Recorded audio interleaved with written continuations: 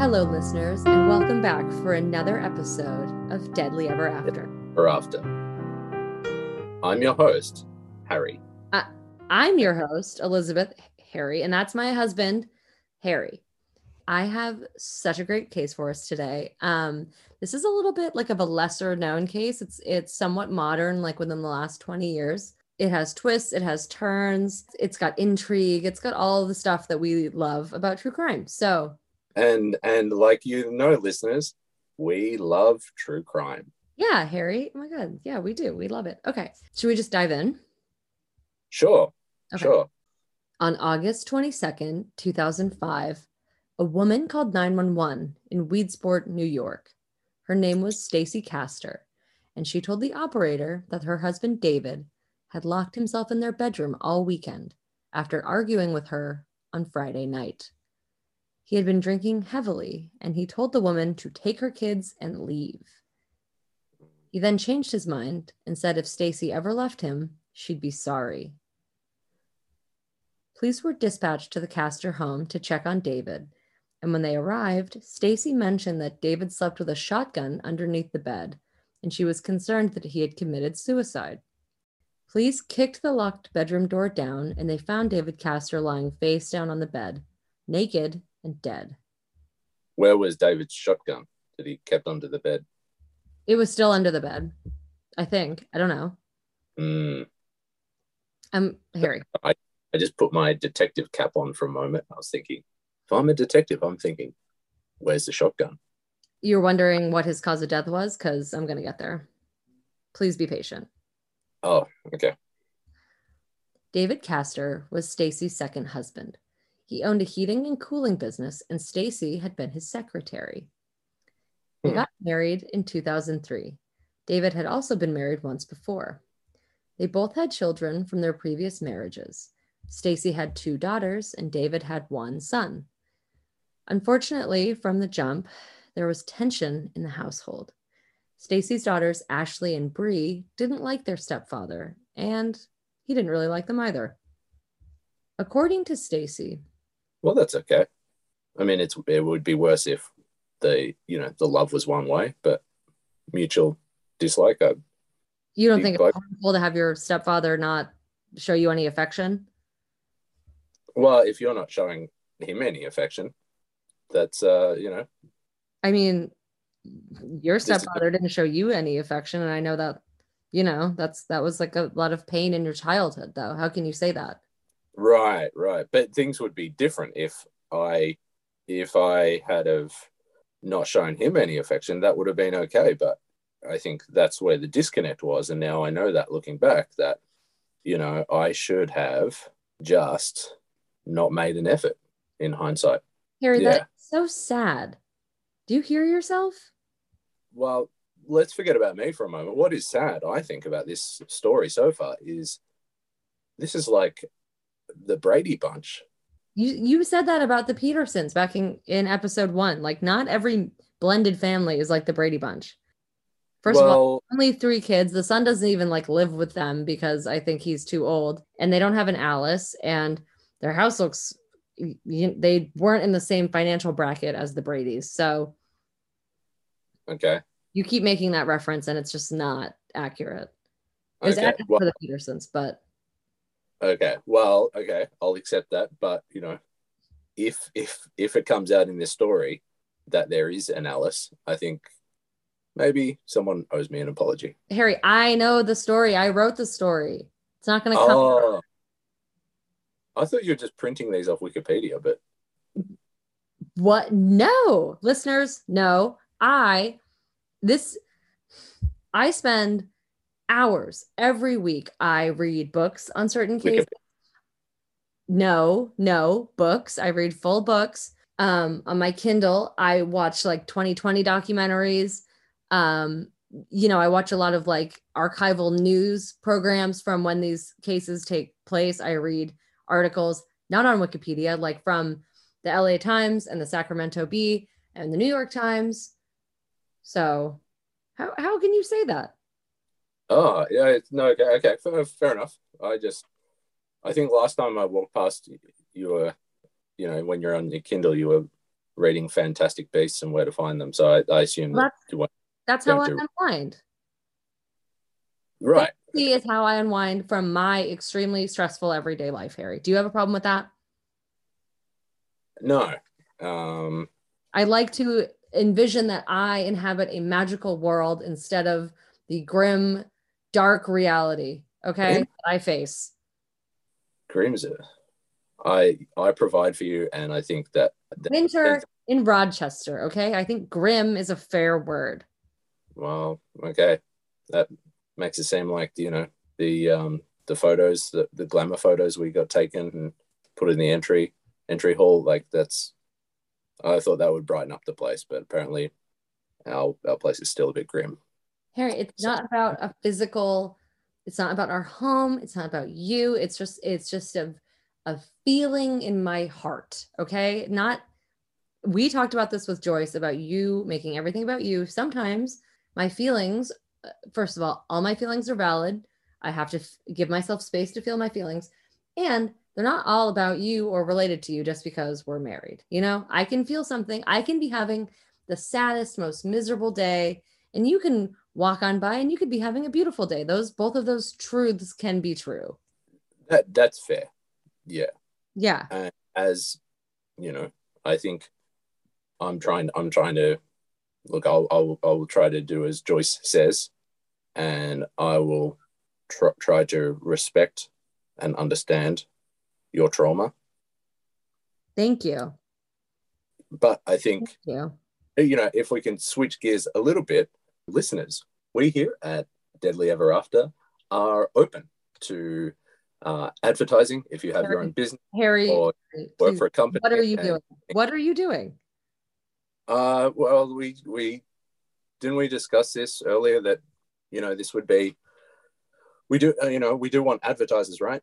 Oh my God, yes, but not like this. This is embarrassing. It's embarrassing because you're not helping me. I meant like sending emails, going to the businesses, like with a flyer, things printed out, statistics, payment plans, different tiers of advertising. I don't want to harass our listeners. Well, I think we can do both. We just it's like throwing spaghetti against the wall. We just get I'll do my thing here. I'll keep on appealing to any listeners who do have their own business. If And you I'll would do the like actual work and be professional. Okay, like always. Okay, fine. yeah, exactly, like always. But yeah, I'm always professional, and we will always get back to you with very affordable rates. And I think, I'm not sure about you, Liz, but I think we're open to even doing ads for your company for free. Absolutely not. We are And absolutely not. Harry, we haven't wait, hear me out. We do it for free, but then if you like it, then you send us some money. listeners pay absolutely no attention to Harry. He does not know what the fuck he's talking about. Honestly, you're embarrassing me and you're embarrassing my business that I have already made like a registered 501c3 nonprofit organization for. And I have a whole plan. So listeners, just ignore this. This is nonsense. As usual. Thanks, Harry. Can we please get back to Stacey Castor? I haven't even gotten. Listeners, just a quick thing. The email is harry@deadlyeverafter.wordspace.org. Thanks. Continue. Stacy didn't want to leave her youngest teenager home alone for that long. His name was Humalon. Oh my God. Oh, sorry. I spaced out there. Stacy didn't want to leave her youngest teenager at home alone for that long, and the two had a 7-hour argument about it. Got it. Is that making sense? The 7-hour argument doesn't make sense, though. Well, I agree, but what's our rate? 5 hours? Oh my, I don't keep track because when I'm in it, it feels like a never-ending hell, to be honest with you. I'm going to write that down. That's something I'm going to bring up with Joyce. Never-ending hell. Is never-ending hyphenated? Or is it one word? What word? Never-ending hell. I'm adding the hyphen. I feel like it's hyphenated. At one point, David locked himself in their bedroom, got drunk, and refused to come out. Been there. When she knocked on the door and didn't get a response, Stacy assumed David was sleeping it off. After police found David's body, they searched the house. They found liquor bottles on the nightstand in the bedroom, and they also found a bottle of antifreeze underneath the bed. Oh no! So he's been pounding down the beers and then accidentally been drinking You cannot just drink antifreeze. Is this a PSA you'd like to give to the people? Everyone knows, Harry. Everyone knows not to drink antifreeze. So, but go ahead. All right, listeners. If just a reminder from Harry, the podcast. Stop it. Shut up. Do not drink antifreeze. An officer found a turkey baster in the kitchen garbage, which had droplets of alcohol still inside it. People have committed suicide by drinking antifreeze, even though it is an excruciating way to die. And it appeared that's how David Castor had died. Although Stacy had told the 911 operator and police that she feared her husband was suicidal, investigators still tested the physical evidence they found at the crime scene. And actually, I have to tip my hat to the Weedsport police because that's pretty good police work. And in a lot of the cases that we cover, it's they don't, they're like, oh, you say it's a suicide. All right. Let's wash our hands. It must be a suicide. So I do want to give props to the local police for that. If I commit suicide, please, I want to investigate Liz. Okay. Seriously. If you commit suicide, no one will be surprised. Well, because they'll know that I didn't do it. And someone close to me, but it's maybe behind. I'm not saying it's never going to happen, but if it did, it'd be because I did it. It would be because something else happened. I'm getting pretty fucking tired of these aspersions you keep casting on me. Listeners, I'm not a violent person. I'm not an angry person. I'm a very, very kind, loving, supportive wife, and I'm not going to be the one that kills Harry. If Harry dies, it's not going to be my fault. On the record, no matter what he says, every episode, jabbing me, trying to make me out to be a Stacy Castor. I'm just not, okay? I'm just not. Well, spoilers. We didn't know. The listeners didn't know that Stacy was behind. I didn't even know. I didn't spoil anything. Oh, okay. And to be fair, I don't think that that's how I'm going to go out. I think if I do pass away, it will be like a fishing accident or something. Something really unlucky to, but a fishing accident. We don't even own a boat. Yeah, exactly. That's how unlikely and unlucky I would be. It would be something totally random. A drinking glass with antifreeze revealed to have Stacy's fingerprints on it, and the turkey baster that police found in the kitchen garbage had traces of antifreeze inside it. Police were also skeptical of the crime scene itself. If David Castor was suicidal, why didn't he shoot himself in the head with the shotgun he kept in his bedroom? Why would he poison himself and die slowly and painfully? The medical examiner had immediately ruled David's death a suicide, but police remained unconvinced. They were interested in Stacy as a suspect and wanted to speak to her first husband, but no one could locate him. Police then realized it was because he was also dead. Strangely enough, David Castor had been buried in a cemetery next to Stacy's first husband, Michael Wallace, who had died in 2000, 3 years before David. According to friends and family, Stacy and Michael were happy for the first few years of their marriage. They had 2 daughters together, Ashley and Bree.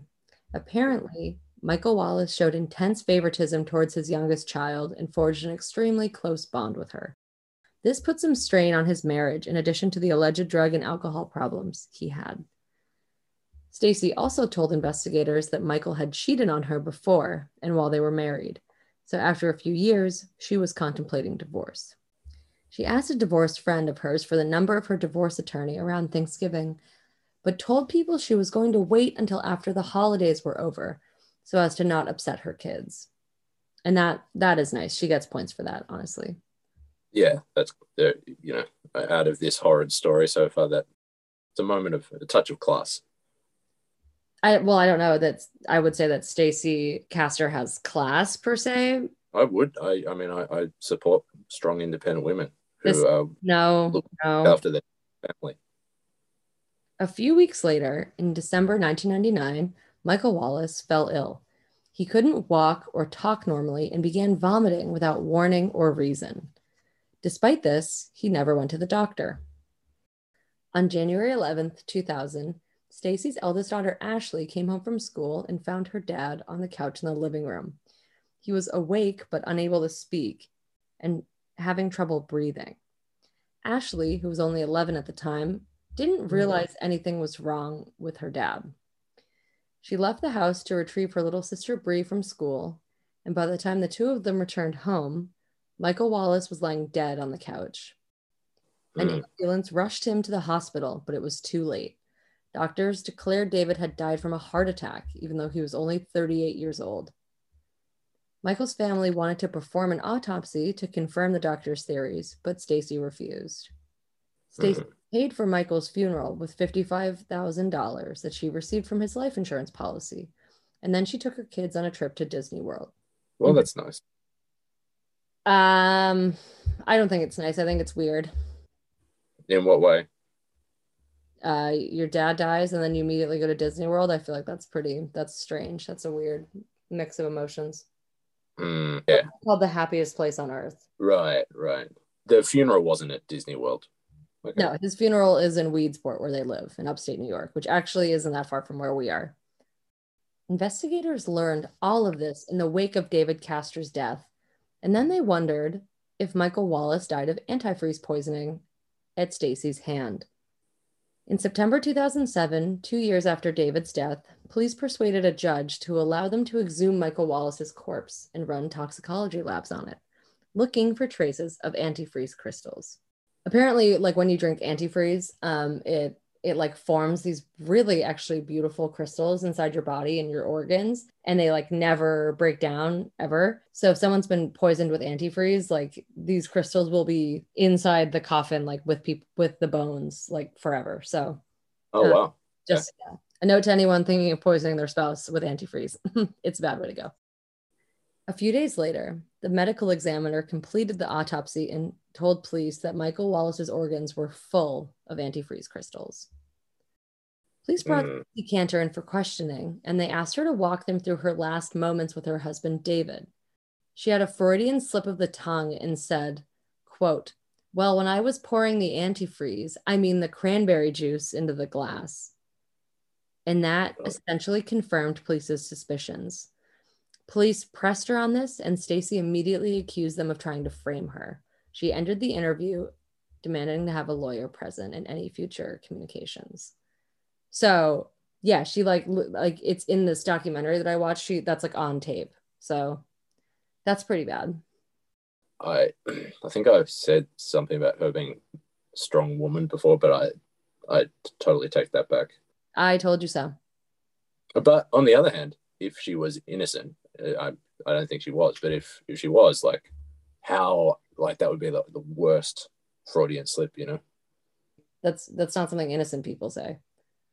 No, but like let's play devil's advocate. Imagine if you're so worried about coming across a certain way, it's in your head, so you end up saying it, you know?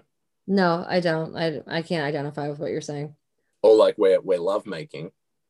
Sorry for the listeners. Maybe this is a bit too much information, and I shout out Shally or something like that in that, because I'm not thinking you're Shally from work, but I'm thinking, oh, what would be the worst thing to say? And that's popped into my head. And then instead of avoiding saying that, I say it, you know. I'm so mad at you. I can't even. Please, just let me get through this episode, please. Okay.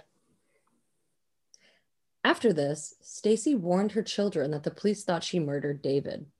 Police knew Stacy was panicking, and they received a warrant to wiretap her phone.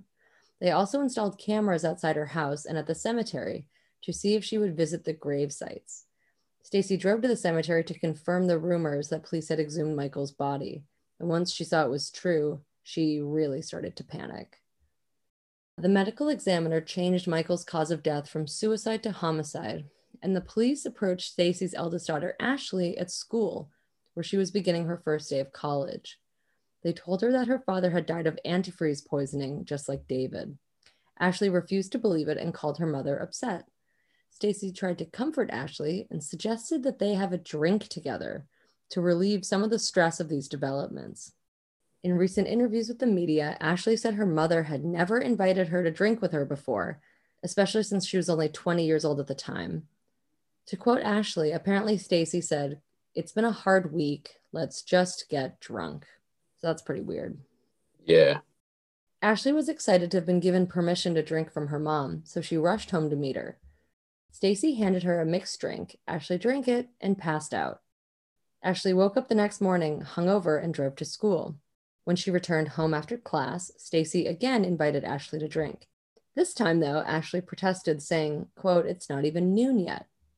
Stacey replied that it would be noon by the time they were drunk.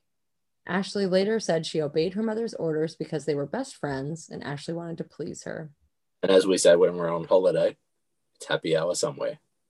Yeah, I mean, I don't say that, but you've said that often and loudly. Yeah, well, I only get 5 days a year off, so do need to enjoy it. In the morning, Bree went into Ashley's room and found her in bed, unresponsive. She panicked and told her mother, prompting Stacey Castor to yet again call 911. She requested an ambulance to come for her daughter, who Stacey said had taken some pills the night before.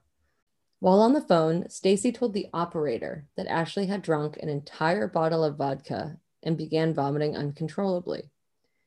Bree was still in Ashley's room while her mother talked to 911, and Bree noticed a typed letter next to Ashley's bed. She picked it up, read it, and realized it was a suicide note. Bree handed it to Stacey, who told the 911 operator her daughter had actually attempted suicide. When police arrived at the Castor's house, the ambulance was already there, taking care of Ashley. The detective read the suicide note and realized it was also a confession to the murders of David Castor and Michael Wallace, with the line, quote, "The police think it was you, but it was really me," appearing verbatim. Ashley also claimed that she performed both these murders for her mother to protect her, allegedly. By the time the ambulance drove Ashley to the hospital, she was catatonic, and doctors later confirmed that if she had been discovered even 15 minutes later, she would have died. That's how close to death this girl was. When she woke up, doctors asked her if she had tried to commit suicide. Ashley was confused, telling them that she had laid down to take a nap, and that was the last thing she could remember. Police then presented her with a suicide note, and Ashley flat out denied writing the note or confessing to the murders. She told investigators the last thing she remembered was having a drink with her mother, which she said tasted gross, but her mother implored her to finish it anyway. She did what her mother told her, and Ashley became really tired, went to take a nap, and didn't remember anything else until she woke up a day later in the hospital. There were some pretty damning things in this suicide note. Detectives studied it and noticed that whoever wrote the note had written the word anti-free instead of the correct word antifreeze.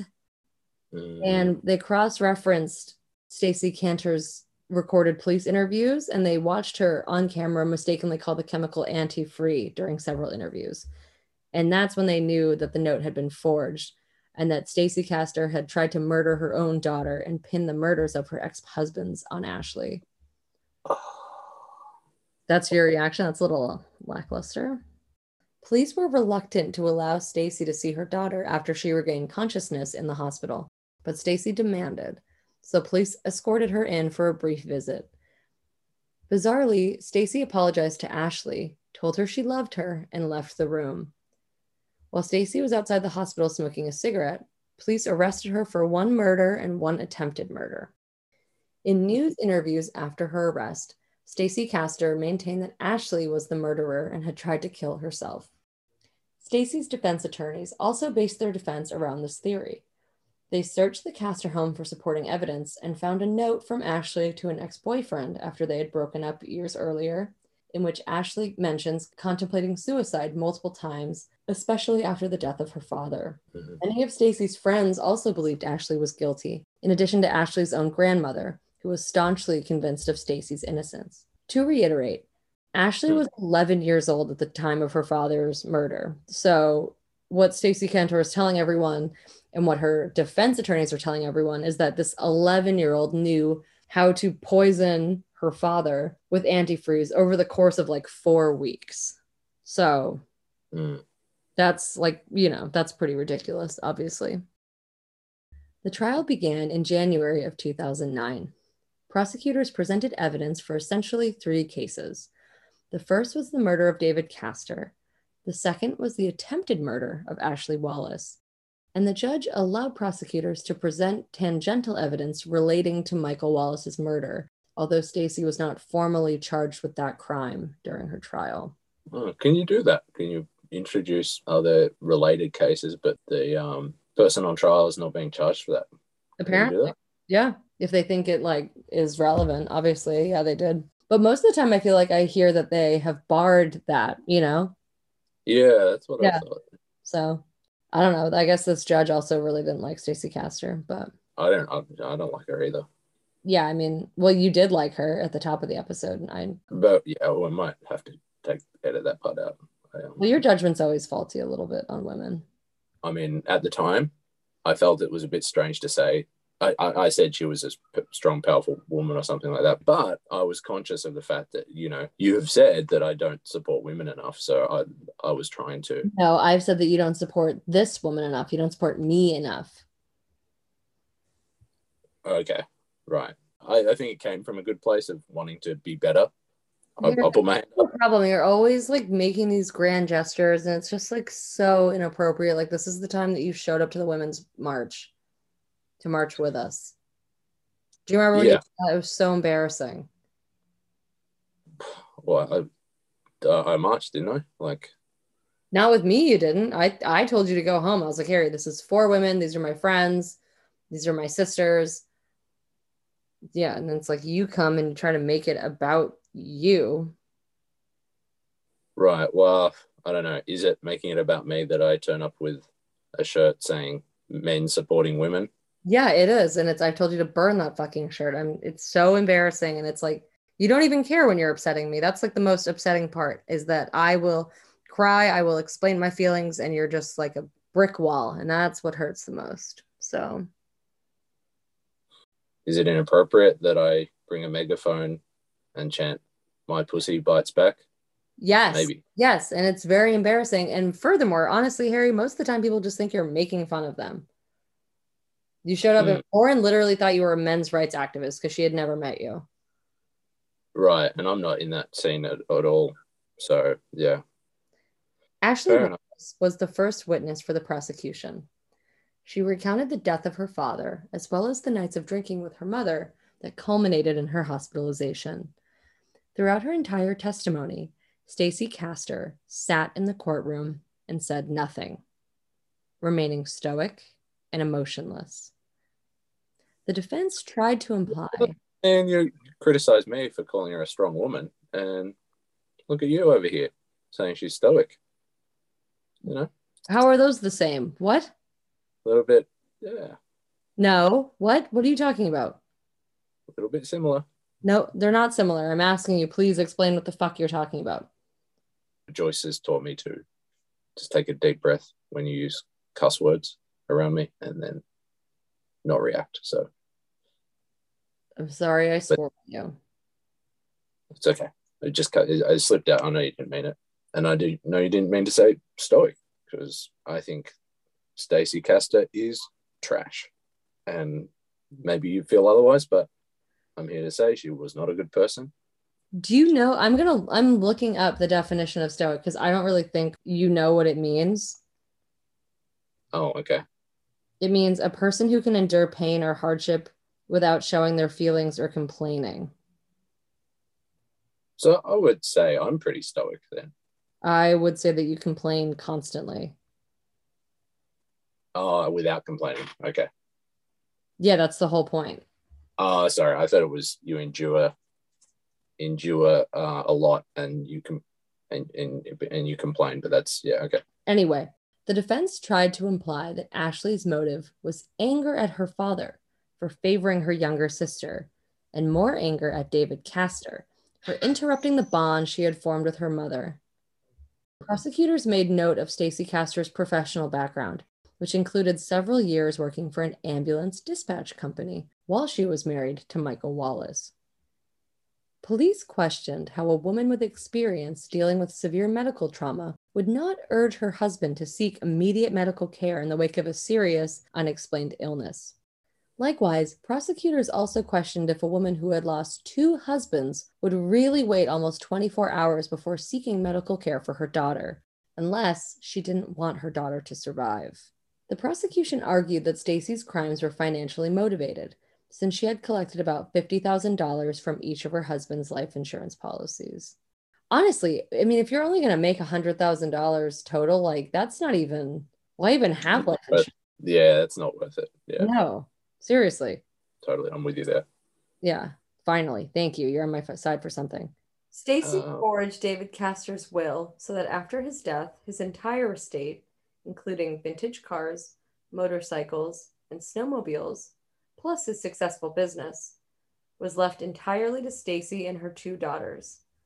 His son, David Jr., was cut out of the will entirely, which David's ex-wife found hard to believe, since David and his son had had a close relationship.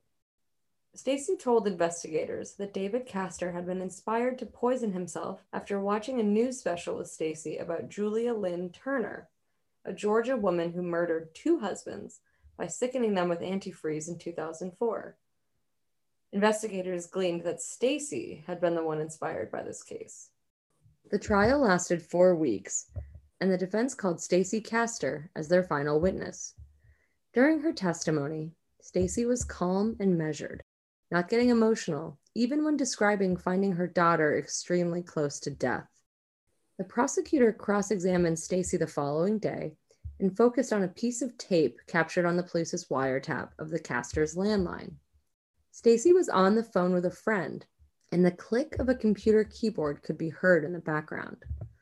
Forensic IT investigators confirmed that the word program was in use on the Castor's only computer during the same time as this recorded phone call, and the prosecution deduced that this was when Stacy typed up the phony suicide note, especially considering that during this time, both Ashley and Bree were confirmed to be at school and Stacy was home alone. Furthermore, investigators found 2 earlier drafts of the suicide note saved on the family computer, leading prosecutors to deduce that Stacy had worked on the letter periodically, perfecting it before placing it next to Ashley's nearly lifeless body.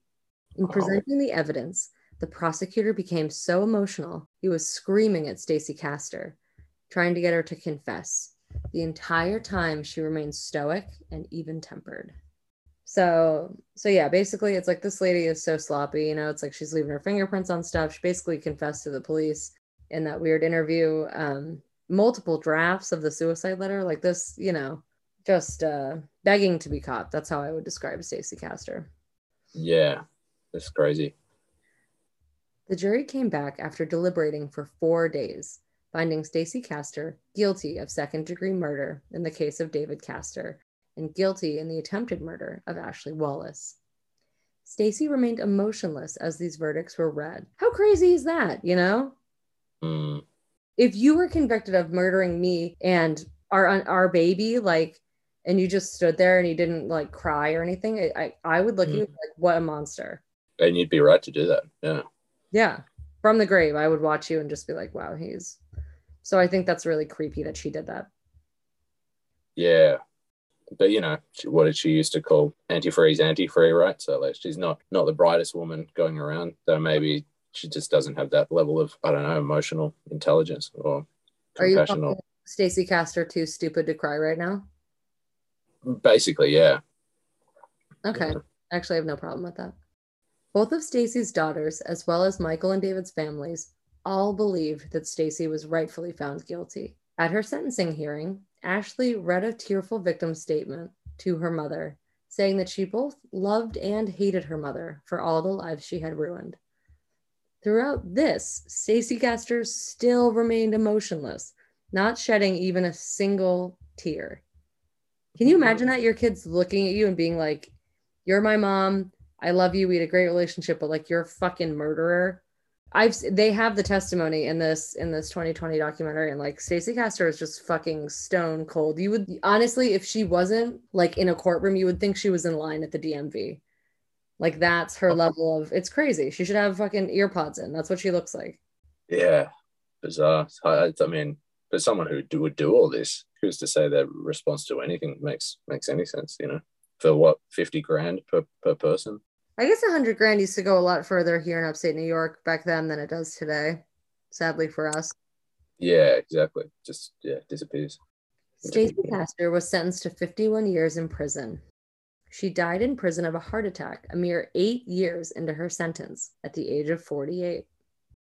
A year after her imprisonment, family members alerted police to the circumstances surrounding the death of Stacey's father, Jerry Daniels. Apparently, Daniels had been hospitalized in February 2002 for an issue with his lungs. By all accounts, he was recovering after a minor surgery until his daughter Stacey visited him, offering him a drink from an open can of soda.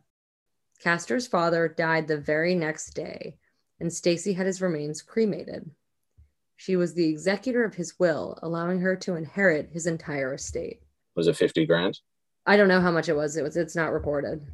Police stopped investigating this crime after Stacey's death in 2016, since no additional charges could be brought anyway. And I mean, it would be very different if her father had been buried somewhere, because you could just exhume the body and, check for crystals. But once you cremate the body, it's like, that's a pretty good way to get rid of antifreeze evidence. So yeah, I mean, particularly if the ashes are scattered into the ocean, almost impossible to check. That's illegal, by the way. Did you know that? Really? Yeah, see, we can't do it for your mom. I know that's what she wants, but tell her I'm not going to jail for your mom.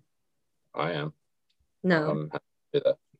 You shouldn't do it because it's actually an EPA health hazard. Right. You want people breathing in your mom? I don't. You know what I was thinking? I have to run this by mom, but wouldn't it be cool to take someone's ashes, right? Lush? Yes, I know Lush. Yeah, do a collab with Lush where they use a loved one's ashes in face masks or bath bombs. So you can have a bath bomb and remember a loved one. That is so creepy. Please tell me you didn't actually just say that. Well, I don't. It's not like you're having a bath with my mom. It's not that at all. It's worse. Your mom would be inside me. You want your mom inside you? Well, it is worse when you say it that way. Yeah, that is. Yeah, do you want your mom in between your toes? No. Yeah, that's okay. Jesus. It was just an idea. Horrible idea. Well, if you keep calling my ideas horrible, I'm gonna be less. No, that's literally probably one of the worst ones I ever. But how am I supposed to share my ideas if you just shoot them down like that? You don't have to share every idea with me. We've talked about this. It's called buy a diary. Okay, but. And then I'll read your diary and then I'll know. And then if I think it's a good idea, we can discuss it. But would it kill you to not shit on my ideas all the time? Yeah, it would. I get maybe the bath bomb is too far, but maybe face creams or maybe. No ashes. Not my best idea, but you don't need to shit on it. Is my. Your mom is. She's a nice person. She's an old woman. She is not the face of health or beauty, so she wouldn't be. What? If your mother was Linda Evangelista, I'd be like, yeah, maybe make a face mask out of her. But Harry, come on. Face mask? I'm not saying take it. I'm not saying make a mask out of her face. That is no. Like a cream, like you're saying. The Chainsaw Massacre. Oh my God, that is not what I meant. I hope she doesn't hear this. What you said. What I said was not a bad idea. Actually, to be fair, it's not a great idea, but it's a heinous idea. Still better than wearing my mum's face. That wasn't my idea. Actually, and you know what? That isn't a bad idea because that was a fucking movie that is classic that made tons of money. So if that was my idea, it actually technically is better than yours. Wow. Okay. Wow. Listeners, that was the heinous case of Stacey Castor. So, like I said, pretty full of twists and turns. Harry, did you see that thing with the daughter coming? No, yeah, I didn't. The evil that you're trying to frame your daughter as well, like that. Pretty bad, right? Yeah, and then just being stone cold when I mean, she's a really unattractive. I mean, obviously, emotionally she's unattractive, but physically she's pretty. I'm just gonna get my phone out. Let's have a look. Well, Yeah, no, she, you know, She looks like a woman who would use your mom's ashy face cream. I guess, well, in her later years she was like that. But I'm just typing Stacey Castor Young. I might try Stacey Castor Hot. Maybe that would be the Harry, don't. what? Ew, stop. Just to try to find a more favorable picture of her. Just because I want to be unbiased here, because There are no most pictures of her. most of these pictures are not flattering. So yes, that was a mistake to search that. All right, I'm going to stop. Okay. All right, and that was this week's episode of Deadly Ever After. Yeah. All right, let's try again. And that was this week's episode of I'm not trying again. Deadly Ever After. Harry and I have not been in a good place the last couple of episodes, and I apologize for that. We were really trying just to get through it, and we appreciate you still sticking around and coming back week after week. So, thank you for the effort you put in.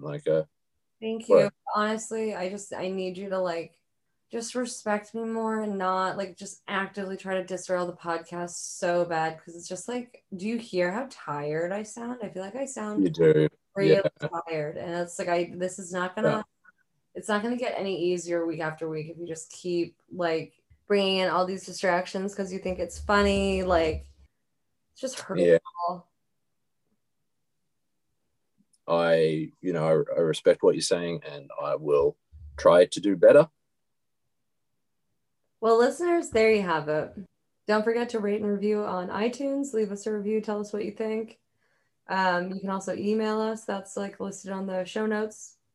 And yeah, we're always open to your ideas and suggestions. Join our Patreon if you want bonus content, bonus episodes, behind the scenes. We try to have a really organic kind of energy, I guess you could call it, on the podcast. So believe it or not, there are things that we do edit out. And if you want access to that, patreon.com/DEA podcast. We also have merch, t-shirts and buttons and stuff that I've designed. I think Harry expressed a little bit of interest in designing a line, but I mean, who knows if that'll ever come to fruition. But again, get on Patreon, yell at us, tell us what you want. If you do become a Patreon, you do get that producer recognition, and we will read your name at the end of the episode. Yeah, like now, for example. Right. Okay, everybody, that's it, and we will talk to you next week.